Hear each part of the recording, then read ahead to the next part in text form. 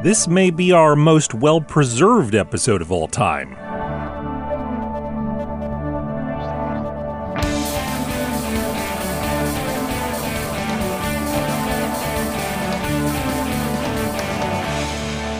It's time for Cool, Weird, Awesome, a short daily podcast that leaves out all the jarring stuff. Well, except maybe today. I'm Brady. It's Thursday, November 30th. Today in 1858, the U.S. issued a patent for a device that food growers and eaters alike have used all over the world, the mason jar. And yes, the story of the mason jar starts with someone named Mason. The specific someone being John Landis Mason. He was born in New Jersey in 1832, the son of a farmer. For as long as people have been growing food, they've been trying to find ways to put the food by, as they say, or preserve it. We've used salts, suns, smokers, and more to stop our supplies from spoiling. But it wasn't until the 1800s that a candy maker in France figured out a way to use heat and airtight sealed jars to preserve food. His method kept food from going bad, and it preserved the flavor, but it involved sealing jars with wax. It wasn't something that many people at home had the time, resources, or ability to do effectively. Mason's system was more straightforward. He created a jar that had a kind of threading on top so that you could screw on a lid with a rubber seal, no wax necessary.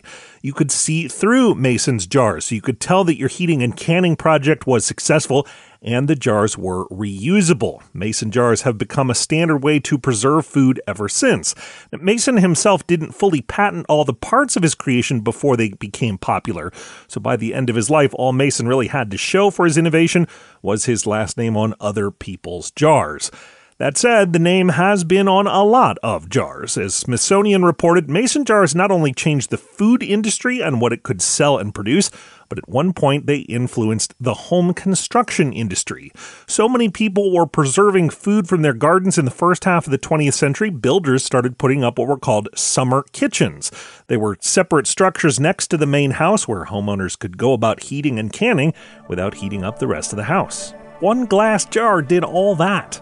You can learn more about the history of that jar, known as the Mason jar, at coolweirdawesome.com.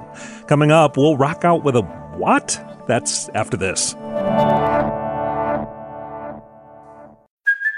Hey, it's Kaylee Cuoco for Priceline. Ready to go to your happy place for a happy price? Well, why didn't you say so? Just download the Priceline app right now and save up to 60% on hotels. So whether it's Cousin Kevin's Kazoo Concert in Kansas City, go Kevin, or Becky's Bachelorette Bash in Bermuda, you never have to miss a trip ever again. So download the Priceline app today. Your savings are waiting.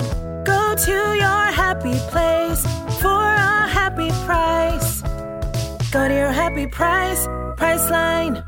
Welcome back. Congratulations to this year's newly announced winners of the Comedy Wildlife Photography Awards. The overall winner was Jason Moore. His photo shows a kangaroo in a bright yellow field that looks like it's playing air guitar. I'm Brady. Hope your day rocks. Thanks for listening, and come back again tomorrow for more Cool, Weird, Awesome.